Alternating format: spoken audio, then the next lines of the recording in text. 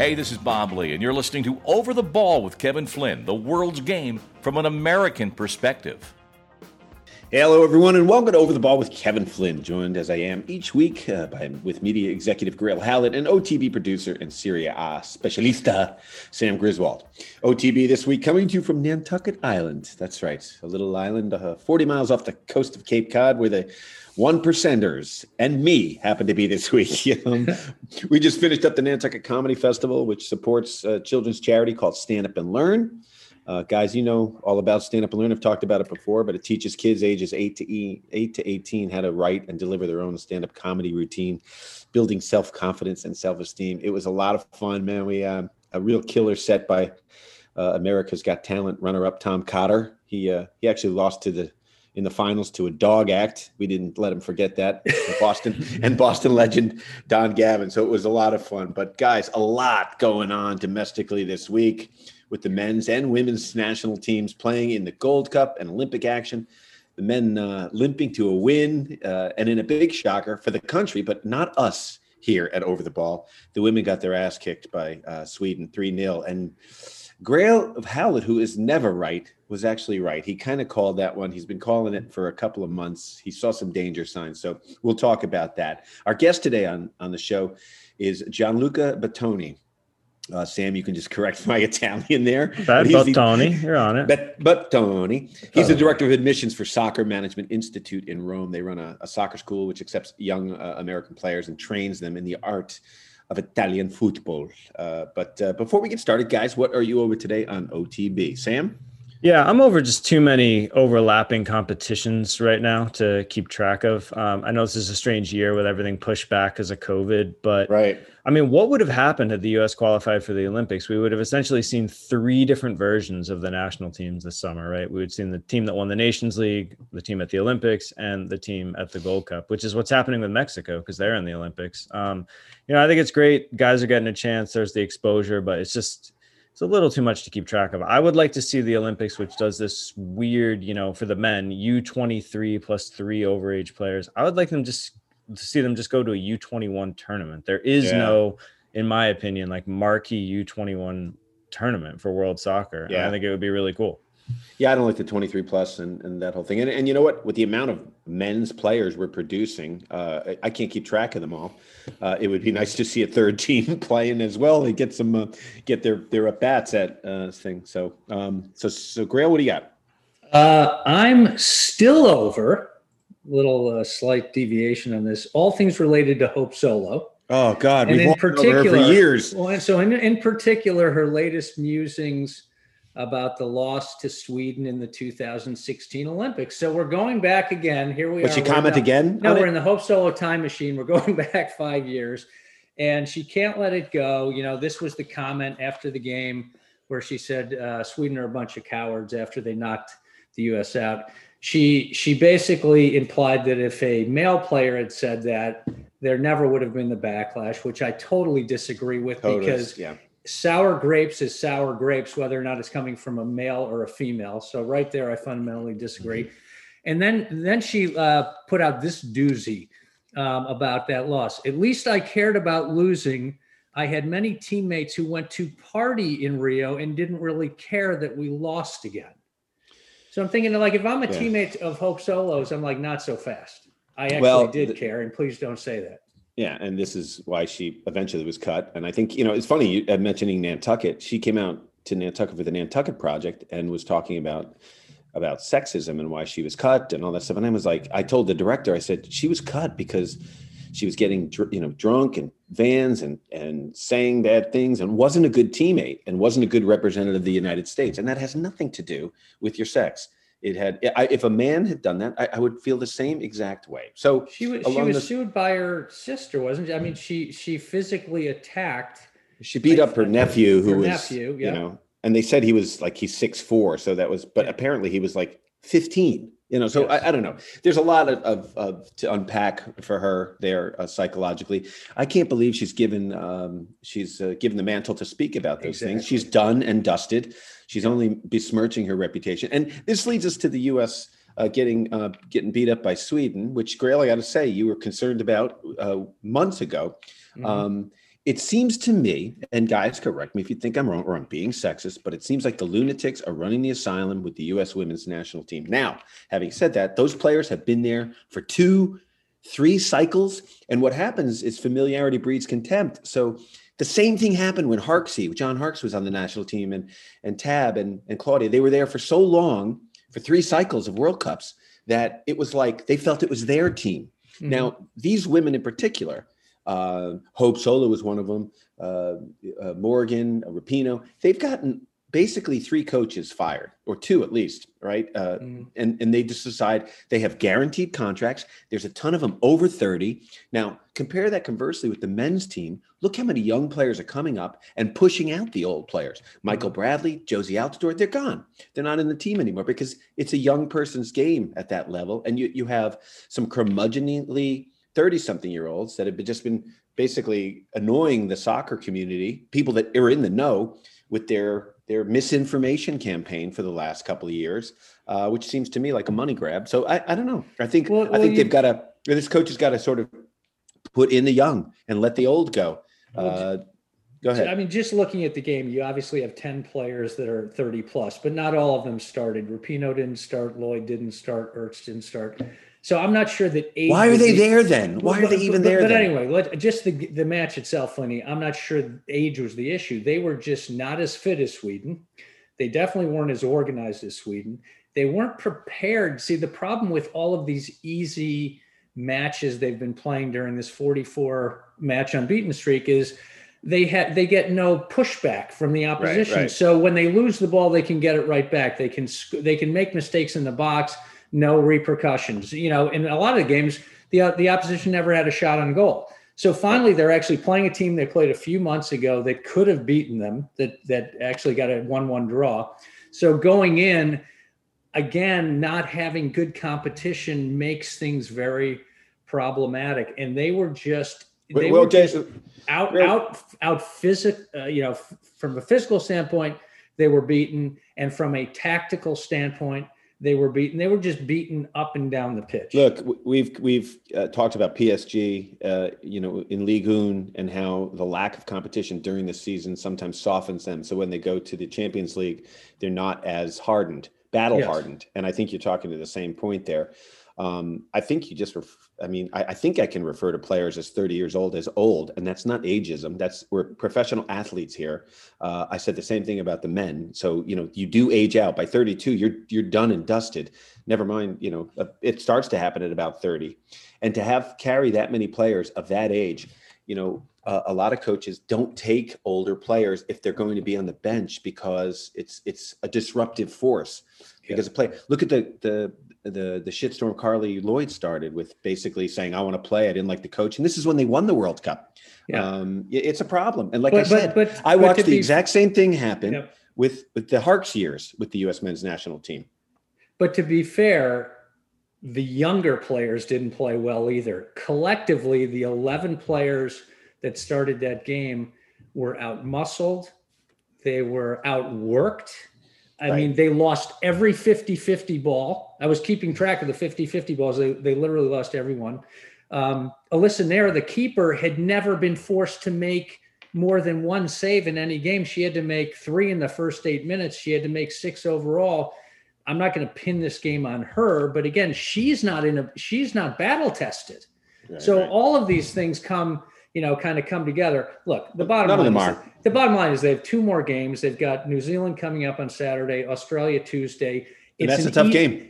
But it's an easy format because they only have 12 teams in this tournament and 8 teams go through. So the U.S. would have to lose again, frankly, to not go through, which I don't see happening. But it's definitely a wake-up call.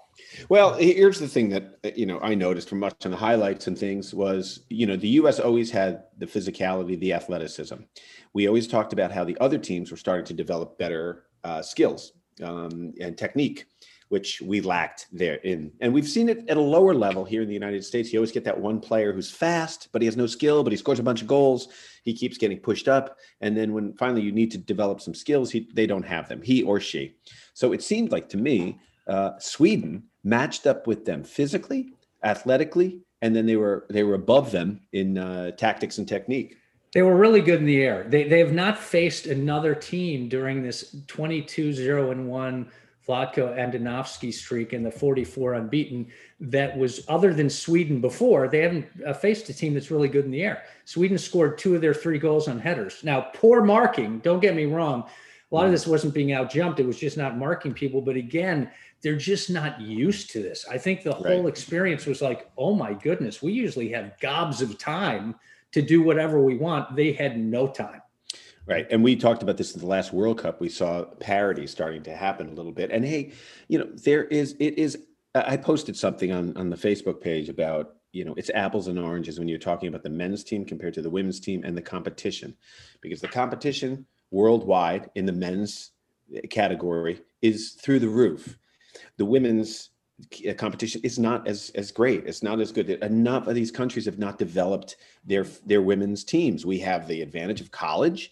That's like just a bouillabaisse of just developing skill and playing for 4 years. Title IX, which is all great stuff. So I always say to our women's team has opened the eyes of the world to what is possible and what women should be able to do in these other places where culturally they're not allowed to play. But to say that, now that they're actually getting some competition, it's going to be tough, and I'm not sure if they're ready for it. Certainly, if the players can make decisions like what coach they want, when they got rid of Sermani just by saying they didn't like what he was doing, bringing in new players, by the way, younger players. That's why they got rid of him. The players got rid of him. Yeah, and so I see you cannot be there that long.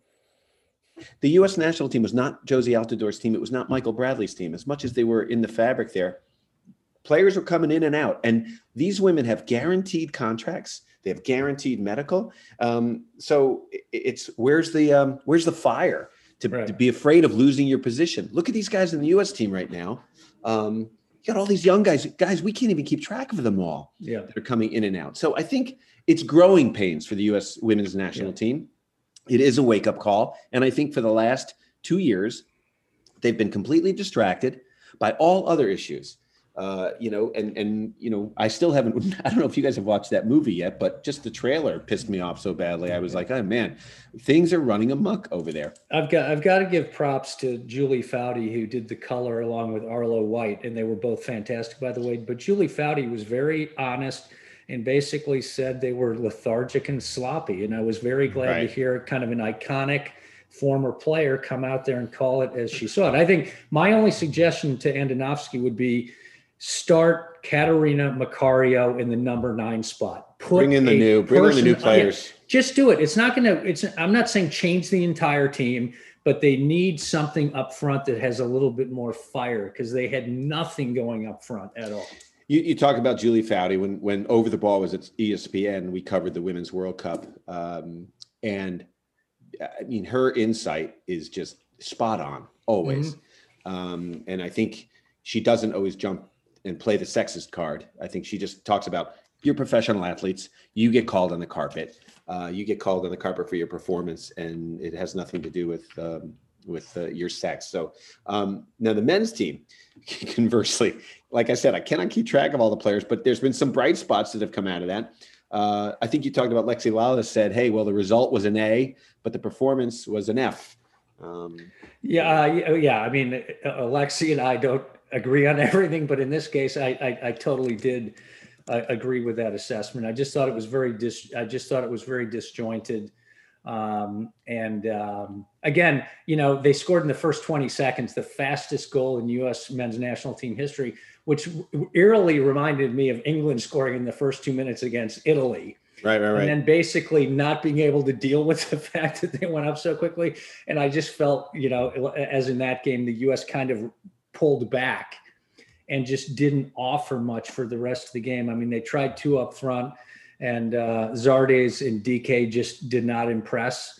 And just overall, I just thought it was just a bad, disjointed performance. Okay, I thought, Zardes is going to be coming off the bench, and, he's got some wheels. So, but I think they still don't have that hold-up player, which I think DK can do. They seem to have him playing sort of a, through balls and trying to run onto stuff as opposed to with his back to the net. So I think that's what we need. But there were some bright spots. I thought Sands I thought distributed the ball well coming out of the back. It was kind of nice to see some composure there. Sam, did you watch the game? Yeah, I saw most of it. I thought, I think, just first of all, to give Canada some props, I think Canadian soccer has come a really long way. Absolutely. I mean, just the fact that this was, billed as like a fun game to watch. I mean, I don't think we were saying that about Canada, too long ago.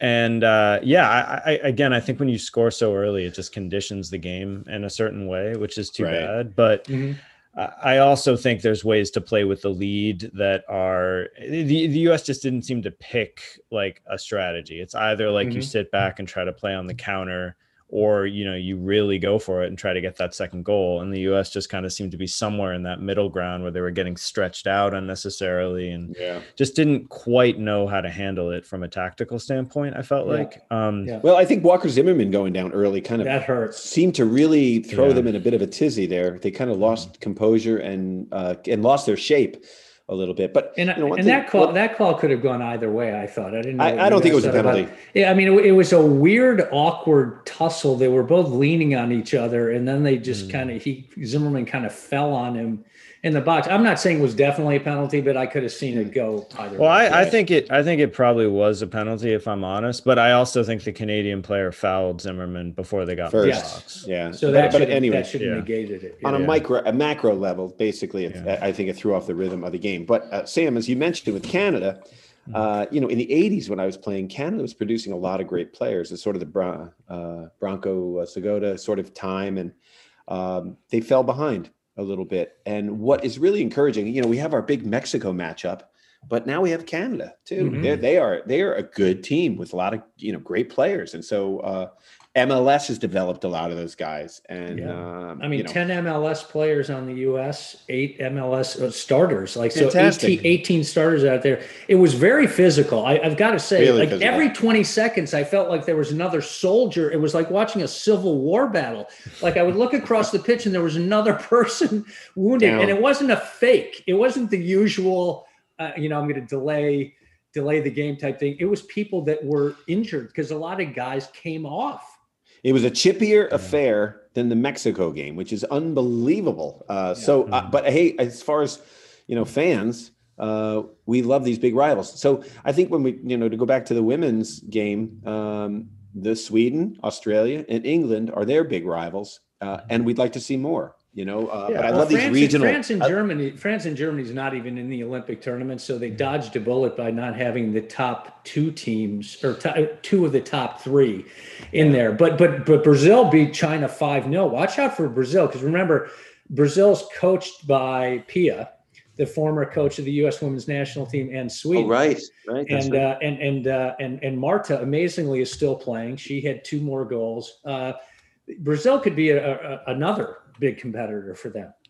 All right. So let's move on, guys. Anything else before we move to? Well, I just wanted to say on both these tournaments, I think the U.S. losing this game from a sort of neutral fan standpoint is a really good thing, because I think the sort of general narrative is like, well, what's the point? The U.S. are just going to kill everybody for nothing, right? And it's kind of boring. So I don't know. I think it provides like a nice narrative now to the tournament. I just want to say I get to the, it gets me annoyed, like out here when I'm just in the general public with civilians talking. They're like, well, why can't the men win the World Cup? The women win the World Cup. I was like, I got it, guys, man. It's just so different. Do you have an hour? Do you want me to explain why? And then looking at the Gold Cup, I think I'm pretty excited for the knockout rounds. I have to say, I thought some of the games in the opening, group stage were not that exciting, but I'm impressed by how serious like some teams seem to be taking this, especially the Central American teams. You can tell that it really means a lot to them. So I think it's going to be a really, everyone thinks it's going to be USA Mexico in the final. I don't think that's a given. I don't think so. Yeah, I don't think so. El Salvador is playing much better, and that's Hugo Perez is their coach, and he's done a great job. Yeah, he's great. The only thing about the tournament I find weird is Martinique and Qatar. Yeah, but we're done with that now. Right? No, I guess Qatar's still in there. It was just there, but why even bother? Like that adds nothing. Well, McGrail, you're a marketing guy, so why. I mean, it brings in some numbers, and Qatar, it's like they're in the soccer game right now, right. and not a single guy was born in Qatar, but they're in it. So some good stuff. So MLS, there's some coaching changes, Grail. Yeah, so Atlanta FC, which is just kind of a rudderless ship since they won MLS Cup back in 2018. Tata Martino was the head coach, the toast of the town. Atlanta was getting like 70,000 people at their Mercedes-Benz Stadium. I mean, everything was like just ascendant for Atlanta. Now, Gabriel Heinz gets fired after a 2-4-7 start. That was on the heels of the ill-fated Frank de Boer tenure, where he got fired after a bad performance down in Orlando, and that MLS is back. So it's just interesting. Carlos Bocanegra, the former U.S. men's national team player, who's their technical director, said the firing was due to day-to-day leadership of the team. I'm not sure. Basically, the guy didn't do a good job, I guess. No, that means he lost the locker room, which is, what happens. So, and then, so what's next? I mean, that's the thing, is that like Atlanta FC is a big part of MLS, and they were kind of the poster child of how to build a new team, right? How about a kick-ass American college coach like Mike Noonan? Perhaps? Yes. Yeah, should go there. Let's put it out there right now. We want Mike Noonan to be their head coach. Or for St. John's, that coach. He's Dave Mazer. Well. Dave Mazer. So one of those guys. Sasha. Or Sasha. These guys know how to meld American and foreign players together. They know tactics, technique. And look, it's the same complaint I have about the broadcasting booth. Put some Americans in there, man. Put more in there, and not just ex-players. But then same thing with the coaches. Like, why aren't great college coaches moving up to the pro ranks and a greater? I can't remember if Gabriel Heinz came from Holland or Germany. It sounds like a German name, but that was a big selling point, was getting him. Well, Frank de Boer did come from Holland, but then I think Heinz might have come from Germany. But it would be great if they went domestic. Well, Heinz is Argentine. Oh, I'm sorry. I don't know where he came. I don't know where he came from, but that's where all the my bad. Did a lot of the Germans go to Argentina right after the World War? Yeah. So they have a big German population in Argentina. Yeah, that's good. That's good. All right, so guys, let's wrap up there. Take a break. And when we come back, we're going to be talking to Gianluca Bottini. He is the director of admissions. Boy, guys, aren't you glad you're not sweating admissions anymore? He's the director of admissions for Soccer Management Institute in Rome. They take young American players and educate them culturally, educationally, and in soccer, most importantly. So when we come back, Gianluca Bottini. Over the Ball is brought to you by Soccer America. Go to socceramerica.com/join and sign up for the Soccer America Pro membership. It's just $4.90 a month or $49 a year. And by Ticket IQ, the simplest and cheapest way to buy tickets. Go to ticketiq.com, and when it asks for the promo code, punch in OTB10 for $10 off of your purchase. Can't lose. All right, our guest this week on Over the Ball is Gianluca Bottini. Gianluca is the director of admissions for Soccer Management Institute in Rome. Gianluca knows the soccer market very well. Has he played in the NCAA as for Rockhurst University in Kansas City, a team I kind of used to follow because one of my teammates in the indoor league was from there, Ted Powers. So, Gianluca, how are you? Welcome to Over the Ball. I'm good. Thank you, guys. Thank you for having me. It's a pleasure to be here and to talk about soccer. We're all passionate about it, I guess. So it's a great opportunity to be here. I'm excited about it. Yeah, and I hope I'm saying your name right, because when I say it, Sam usually corrects me with his Italian and the proper way to say it. So it was perfect. But I'm used to it. Don't do that. Don't give that to him. See, Sam, you're a tough taskmaster with the Italian. But anyway, Gianluca, talk a little bit about Soccer Management Institute, because look, we were talking before you got on. All of us. As I'm too old to play now, that ship has sailed, as have my legs. But what a wonderful opportunity for some young players to get over there. I wish this was around when I was playing. Give me the pitch that if I was a young player, what would your pitch be to say, join us over in Rome? Yeah, well, as you mentioned before, I played soccer in the United States, and let's say that the main people at Soccer Management Institute, we all played and studied in the United States. So we're really, really familiar with the system. And while we were there, we kind of saw, a need for young student athletes from the United States, and then, expanding to an international base, for them to have an opportunity abroad to explore the world, outside the United States or outside their own country. We did that ourselves, and we came back as a better person, first of all. And we really believe in the combination of education and soccer together. And how this combination makes people better persons overall. So we decided to kind of export the American model, which we thought it was great, the college model in Italy, because there is nothing like that in Italy, or similar program maybe in Europe, but there are some differences. So at the moment, we provide several programs. We have a master's program, which is a one-year program that focuses on sports management and coaching. So it's a program designed for anyone who wants to pursue a career within the sports industry once they're done playing. An undergraduate program, similar, to a bachelor's degree in the United States, international education, 3 years program. We have several majors available, university accredited by the Italian Ministry of Education. And we have a gap year program. So those players who, after maybe high school, they don't want to jump into college right away, or maybe they don't find the right fit away. They maybe want, spend a year abroad, explore the world, and get a sense of how soccer is approached in a different country, especially Italy. So this is a program that is going really, really well right now, because we all know about COVID. And the problems that has brought, into college in terms of scholarships, opportunities, extra-year eligibility. So again, we wanted to design specific program for different type of student athletes who have a common interest, soccer, and want to combine that with education. Well, there's a lot there to unpack. I mean, first of all, you're basking in the glow of the Euros and the Italians' big win there. The gap year sounds really interesting because you touched on a few things. One, we have the college model here in the United States, which we like. It doesn't always develop the best players all the time because they're not training all the time, on the sort of professional track. And we have, of course, Christian Pulisic, which we talk about, and he talked about the most important years were 14 to 16 to develop players. But that gap year sounds fascinating because, I always can tell a European person who has spent some time in America and an American who has spent time in Europe. It's builds culture. So there's a lot to learn there. And it seems like a gap year would be a wonderful way for a player to sort of get used to not living at home, playing at a high level, and getting an education before they get ready for college. Exactly.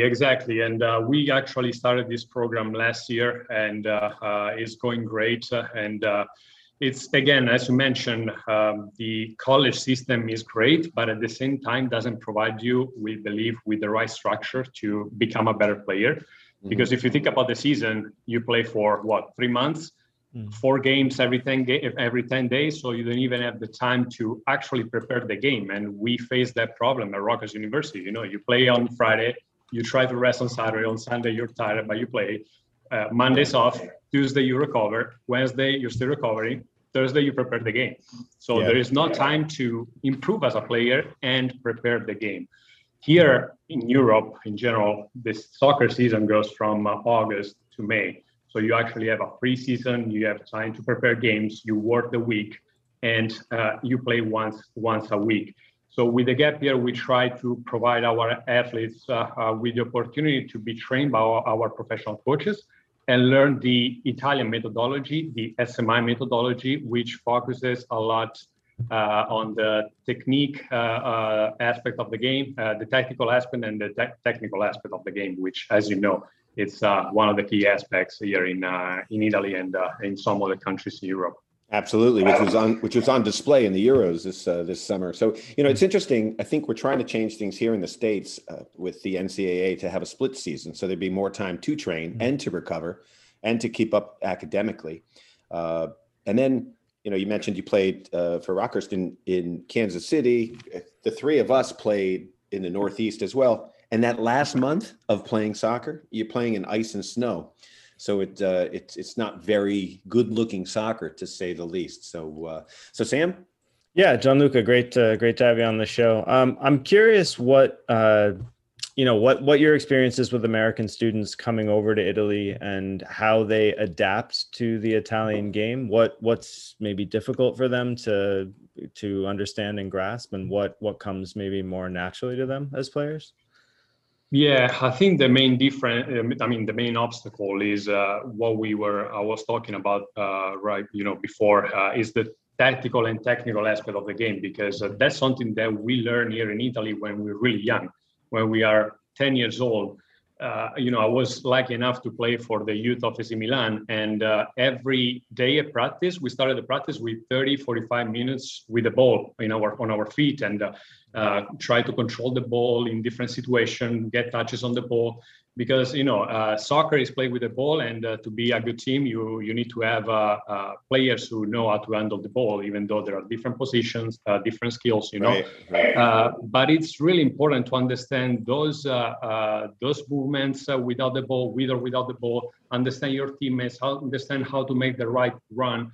And that's something that I think is the key aspect for the United States. I think that they definitely have a great talent of a pool of talent. In the US, they are great athletes, but I think they're missing maybe the academies. They need to start working on those things when the players are really, really young. So that's the main obstacle that we see for American players once they arrive here. And then, the physicality, I think those athletes are great, sometimes even better than Italians. They just need to learn how to use the physicality, because most of the time they go 100% for 90 minutes, 120 minutes. Instead, you have to learn when you have to use the physicality, which moment of the game. And otherwise, after 30 minutes, you might be out of fuel. So you need to do your best in every single situation. Gee, you have played in college here in America, haven't you? Because that's basically the experience here. It was a great experience. Don't get me wrong. I actually enjoyed myself really, really much. How could you not? Probably, Wednesday pub night. You probably had a few beers after the game. Exactly. Grill? Benvenuto, Gianluca.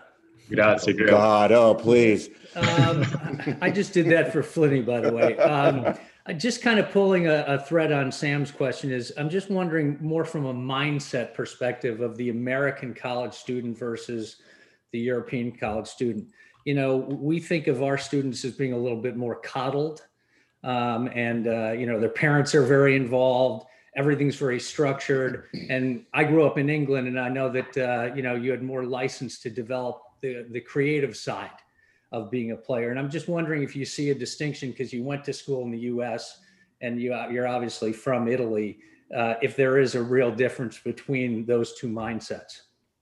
Absolutely. I think there is a huge difference, and I think it comes with the culture that we have, in Italy or in England, in Europe in general, about soccer. Here you have a lot of pressure when you play, even when you're young. And sometimes it's hard to deal with that pressure when you're like 15, 16. And that's why even some of the most talented players do not get to the highest level. I had I was lucky enough to play with some amazing players, and now they're playing, regional divisions, and doesn't make any sense for me. But it's not just about talent. And when I noticed in the United States, I'll tell you this story. So one of my first games in the United States, we lost like 3 or 4-0.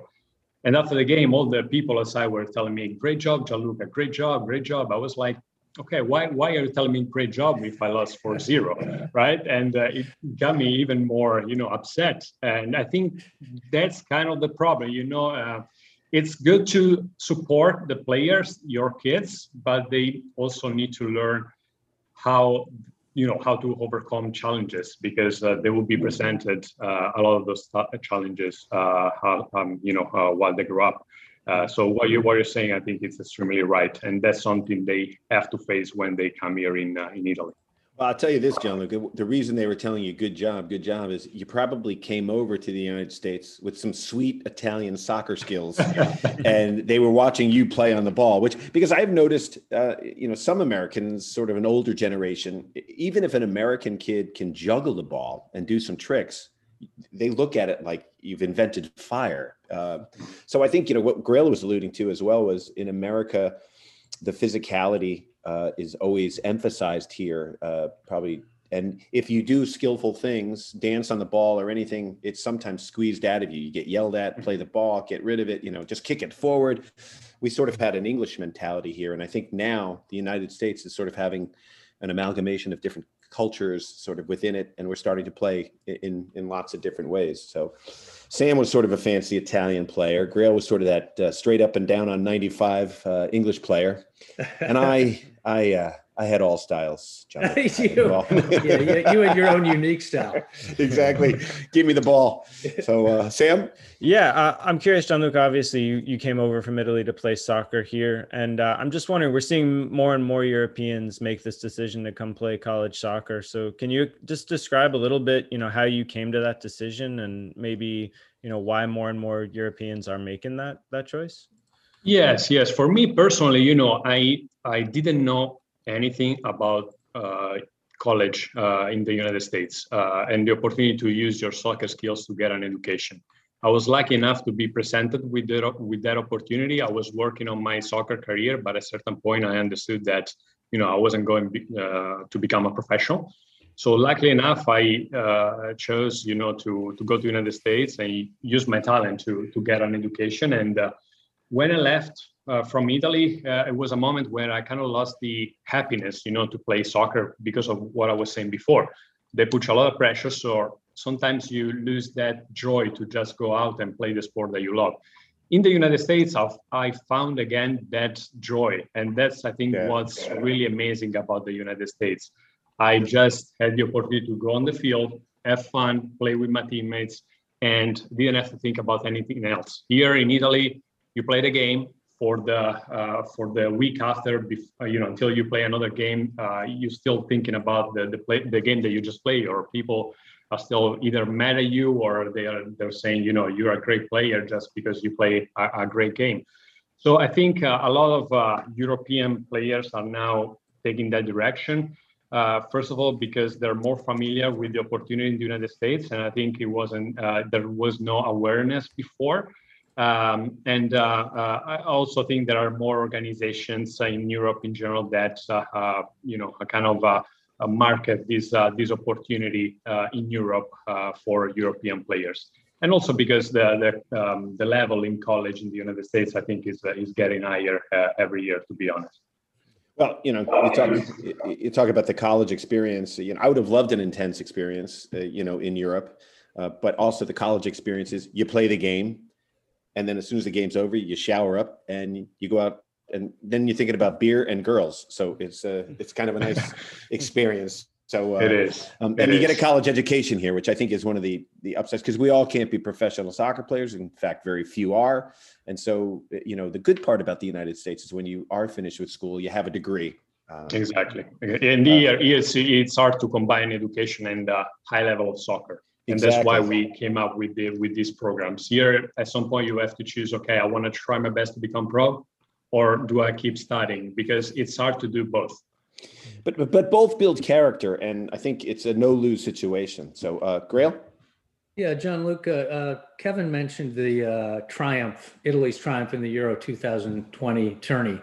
And I was just curious if you anticipate, because of that, there's so much attention being played to that, and there's a kind of this whole romantic thing when it comes to Italy and soccer, if you anticipate an uptick in applications to your program from people over here. Because I just think, the world on that Sunday, Italy as a country and the Italian national team just got a ton of additional exposure. Yeah, no, we definitely benefit from that win, that's for sure. And we were already receiving a lot of applications for our programs because we think that Italian soccer is really appealing, from overseas, but also we're lucky enough to be in a great locations such as Rome, really in the city center. So again, it's not just about education, soccer, but it's the overall experience. So after the Euro, we noticed that a lot of the players who were kind of undecided whether they should come or should not come in our program, they decided to come. And that's why we're having a lot of late commitments this year. I believe that the Euro Cup did its job here. But again, I think other than that, it's something that those are programs that will really grow in the future. Because again, we see that the players who come here, after 1 year, 2 or 3, they just become better players, but also better people in general. And then they can explore other opportunities either in Italy, in Europe, or back in the United States. I'd love to fill out an application right now, to tell you the truth. Spend some time in Rome playing ball. It'd be awesome. Grail? No, it's me. I had one last question. So you have programs, for men and women, or the program is for men and women. So I'm curious what you guys maybe have learned from the women's game, because the American women that come over are generally considered to be amongst the top players in the world, whereas for the men it's a little bit different. So I'm just curious about that difference. Yeah. No, American women's soccer is definitely the best in the world, and that's why the women players who come here have a huge positive impact in the Italian soccer movement on the women's side. On the women's side, there are a lot of teams who are investing right now, so there are more teams who decide to make their own team. So that's why a lot of these women players are able to play at a professional and semi-professional level here in Italy, especially the ones who graduated from college. Maybe they don't find the right opportunity in the United States, so they want to go abroad. And a lot of the D1 or top D2 players, they usually sign at a professional, semi-professional level. And that makes our professional academy, our environment extremely competitive on the women's side. As you mentioned, on the men's side, obviously in Italy, the competition is extremely high. So it's harder for a man to make it to the professional level compared to a woman. Well, for the women, it's a lot like, basketball was for men. Here in the States, they would go overseas and play all the time. Well, I tell you, this sounds great. And, what was really on display, I think, in the Euros was the ability that the Italians had to play pretty much every style. We've always known that they can lock it down defensively and play extremely well. It's like an iron curtain, but the creativity in the midfield with Jorginho, and then up front, some of the goals that were scored, incredibly creative.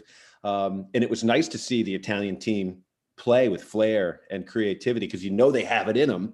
And it hasn't always been the case. So it was a nice win. So, well, it sounds like a great program. We're all jealous that we're not 17, 18 years old.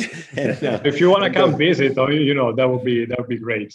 A reason to come visit Rome. You don't need many of those. But it would be absolutely fantastic. One of my favorite places. I had my honeymoon there. That wasn't such a great thing. I had it in Rome and on the Amalfi Coast in Positano. So it was. Well, that sounds amazing. One of my favorite spots.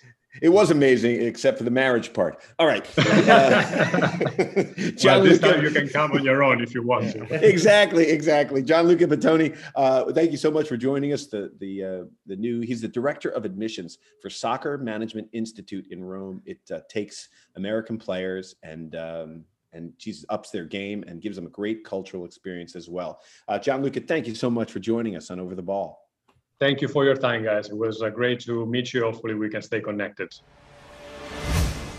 Hey, remember to tweet us at Over the Ball, like us on Facebook and Instagram, and write a review. In fact, make us one of your favorites. It makes a big difference. Yeah, well, that was great. Guys, to be young again and filling out that application to go live in Rome and play ball every day, man, how awesome would that be? I could sense you sweating bullets thinking about having to fill out a college application, Flinny. Exactly. I already said it. I would have loved to have done that. Because I know people who have, even that student that semester abroad, people come back with their eyes opened a little bit, whether they're reading the International Herald Tribune, they're meeting different cultures, different places, especially for Americans, this big country. It opens you to the world. Look, Sam, you spent time in Italy. I spent time in England. My perspective changed completely. I spent time in jail, so it's all very different. I think you were in Kalamazoo or wherever you were. Kalamazoo, Michigan. Yeah, exactly. Fort Wayne, Indiana, Dallas. So some of the cultural icons of the world. Yeah. Speaking from my own experience of trying to play a little soccer in Italy after college, the most difficult thing is getting a player card, like getting registered and getting residency and everything. As a foreigner. As a foreigner. So having someone who can kind of take care of that for you and walk you through the process, I think is just huge. Because as a student, you have the student visa, so you're okay. You're allowed to be there. Yeah. Okay. So they're much tougher there than here, huh? I guess. Well. Yeah. Well, I don't know on a whole, but certainly for soccer, it can be pretty difficult. Then you got let me ask you this, Sam. Throw COVID into the mix. Yeah. A lot of our players going over there, Weston McKennie, and now we have Gianluca Bottini is heading over from KC, and he's heading to this team called Venezia. Talk about that, because I didn't know anything about this. Yeah, so this is Venezia, which is just how you say Venice in Italian, but the team is obviously called Venezia, who were promoted back to Serie A this past season after being out of it for more than 20 years, I think. And they've signed 2 actually USA internationals this summer. The first one being Tanner Tessman from FC Dallas, who's 19, and then are expected to finalize the Gianluca Bottini deal, I think sometime probably in the next few days, who's also 19 from Sporting. I was impressed KC. with him. Yeah, I've liked him a lot in the Gold Cup, the composure that he had on the ball, and sort of the way he was able to dictate the pace of the game, I thought was really cool. But this is interesting to me on a few levels. The first one being that Venezia is owned by an American whose name is Duncan Niederauer. He's the former CEO of the New York Stock Exchange. So he's done something big in the past. And he seems to be, really making a push to sign American players to try to appeal to the American audience. And, I have to say, I feel like he's the first foreign owner I've seen, or the first owner of any kind in Serie A, who's really finally pushing the sort of charm and romanticism of Italy, which is something I've been waiting for them to do for such a long time, because Italy is this place that is visited and loved by so many people. It's magical. It really is magical. Yeah. But on the club level, the soccer teams don't have that kind of same, reach, I would say. So, we had Tessman being introduced, in a water taxi in the Venice canals. They have one of the coolest jerseys, I think, in all of European soccer, which actually just says Venezia across the chest instead of having an ad there, which I think is amazing. Yeah. I think this, ties into something I've been waiting to happen for a long time, which is finally someone kind of being able to market this kind of stuff, because as I always say, you have teams like in Liverpool and Manchester, nothing against those 2 cities, but they're not, Rome and Venice. They're selling the club. Yeah, exactly. But this is, tying the club more to the city itself. But it's interesting. You talk about the culture and Italy itself, but I think this is the first guy who sort of, Roma had Michael Bradley, but seems like he's really grabbing good American players, young players, to market them as well. And what's encouraging for us as American footballers is that we actually have players that we can send over there and that can hang in there and hold their own and do more than hold their own, like in Weston McKennie's case. Yeah, and I think it's becoming, American players are almost in vogue right now, which is something that is, I'm not saying they don't deserve to be heading over there by any means, but it's just crazy to see how many, young players are getting snatched up by these teams. And speaking of Italy and AC Milan, Grail. Yeah, so some surprising news regarding our friend, AC Milan CEO Ivan Gazidis, who was diagnosed with throat cancer. Apparently, they got it early. They expect, the medical people expect him to make a full recovery. But I just wanted to make sure that we passed along our best to Ivan, my former New York Athletic Club teammate. Wonderful guy, great family man, obviously successful executive, and we wish him nothing but the best. Yeah, Ivan is done so much for this game in the world and in this country. I think he played in college here too, didn't he? He play here? Because I think I think he came over here after college, actually, because he was born in South Africa but educated in England, and I'm pretty sure he came over here after college. He came over here like in the early '90s, I think, when he became deputy commissioner. He worked for the law firm of Alan Rothenberg, and then he ended up becoming deputy commissioner. He knew the game. Yeah, I tell you can trace a lot of people back to Alan Rothenberg too. But Ivan's had a really wonderful impact, and I know you've played with him. He's a heck of a player. So all of us here at Over the Ball, we wish Ivan a speedy recovery from that. And So thoughts out to Ivan Gazidis. All right, everybody. That's all the time we have today. Wait, I got a little quiz. You're trying to get out of here. I was early side. You guys, you were talking about college admissions and everything. I was getting all flustered. Flinty's got to go walk his dog or something. I don't know what's going on. It's what college. So I have a brief quiz looking at the history of the Olympic soccer tournament, which, as we've mentioned, at least on the men's side, is kind of oddly structured. But yeah, let's just get right into it. So when was the first men's Olympic soccer tournament held? I'm going to say 1960. Soccer, really? Olympics? Which one was Jesse Owens in? That was around the war. That would have been 34 maybe, That was or 38, 36. 36. Yeah. Yeah. I'm going with 36. Okay. It was actually held in 1900 in just the second Olympics. Wow, the year Grail was born. However, the first two editions of the tournament in 1900 and 1904 were made up of only 3 teams. And in one case, there were actually 2 American teams in the tournament and 1 Canadian. So it was a little weird. But 1908 is really the date that most people give the first, proper, like, organized international tournament. Either of those dates, however, make it by not a huge margin, but make it the oldest international soccer tournament. The first Copa America was held in 1916, first World Cup was in 1930, and the first Euro was in 1958. So which country, question 2, has won the most men's Olympic soccer tournaments with 3 gold medals? I'm going to say Brazil. Okay, this is almost impossible. It's a trick question. It's actually Hungary. It's Uruguay. Hungary? Hungary. They won in the Magpies. 52, 64, and 68. Question 3, which country has won the most medals altogether on the men's side? Brazil again, or Germany? How about Germany? Are we talking about any sport? Soccer. No, soccer, you moron. No, but which country has won the most medals altogether in the men's soccer tournament? Oh, okay. Germany? Okay, it is Brazil. They've won 6 medals, but have only won gold once. Oh, okay. Okay. That's kind of a trick. Next question. What's the best the U.S. men has ever finished from 1908 onwards? Quarterfinals. I'm going to say semis. Okay, yeah, the semis. They got 4th place in 2000, losing to Chile in the bronze medal match. Okay, question 5. When was the first women's Olympic soccer tournament held? Oh, we know that didn't. We knew that took a while. Let's see. I'm going to say even later. I'm going to say 68. I think that was a long time coming. It's in the 70s, I think. All right. It's actually 96, 5 years after the first Women's World Cup in 1991. Wow. And you talk about women's soccer around the world. That's a long time coming. Oh, yeah. boy. I mean, this is, and look, this that's again, a legit gripe right there. And again, this is where the U.S. women's team has paved the way for women around the world to start playing. They high profile. So this is this is an easy one. Which country has won the most women's Olympic soccer tournaments with 4 gold medals? U.S. Yeah. Yes, the U.S. 96, 2004, 2008, and 2012. Last question. The U.S. also has 1 silver medal, meaning it has 5 medals across 6 Olympic appearances. Which country has the second most medals?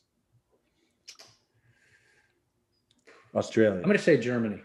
Germany is correct with 4 medals, 1 gold and 3 bronze. Das ist gut, young girl. Das ist gut. Das ist gut. All right. Man. Good quiz, Sam. Yeah. All right. Well, that's it then. That's it. All right, guys. Sam Flinny can finally go walk his dog now. Well, I was getting, we should talk about Ivan now, but that was, I threw it out there too early for you guys. But again, our thoughts and go out to Ivan, get through this, pal, and live to fight another day. So, all right, everybody, that's all the time we have on Over the Ball today. I'd like to thank our guest, very interesting guest, Gianluca Bottini, the Director of Admissions for Soccer Management Institute in Rome. For Grail Hallett and Sam Griswold, I'm Kevin Flynn, and we'll talk to you next time on OTB.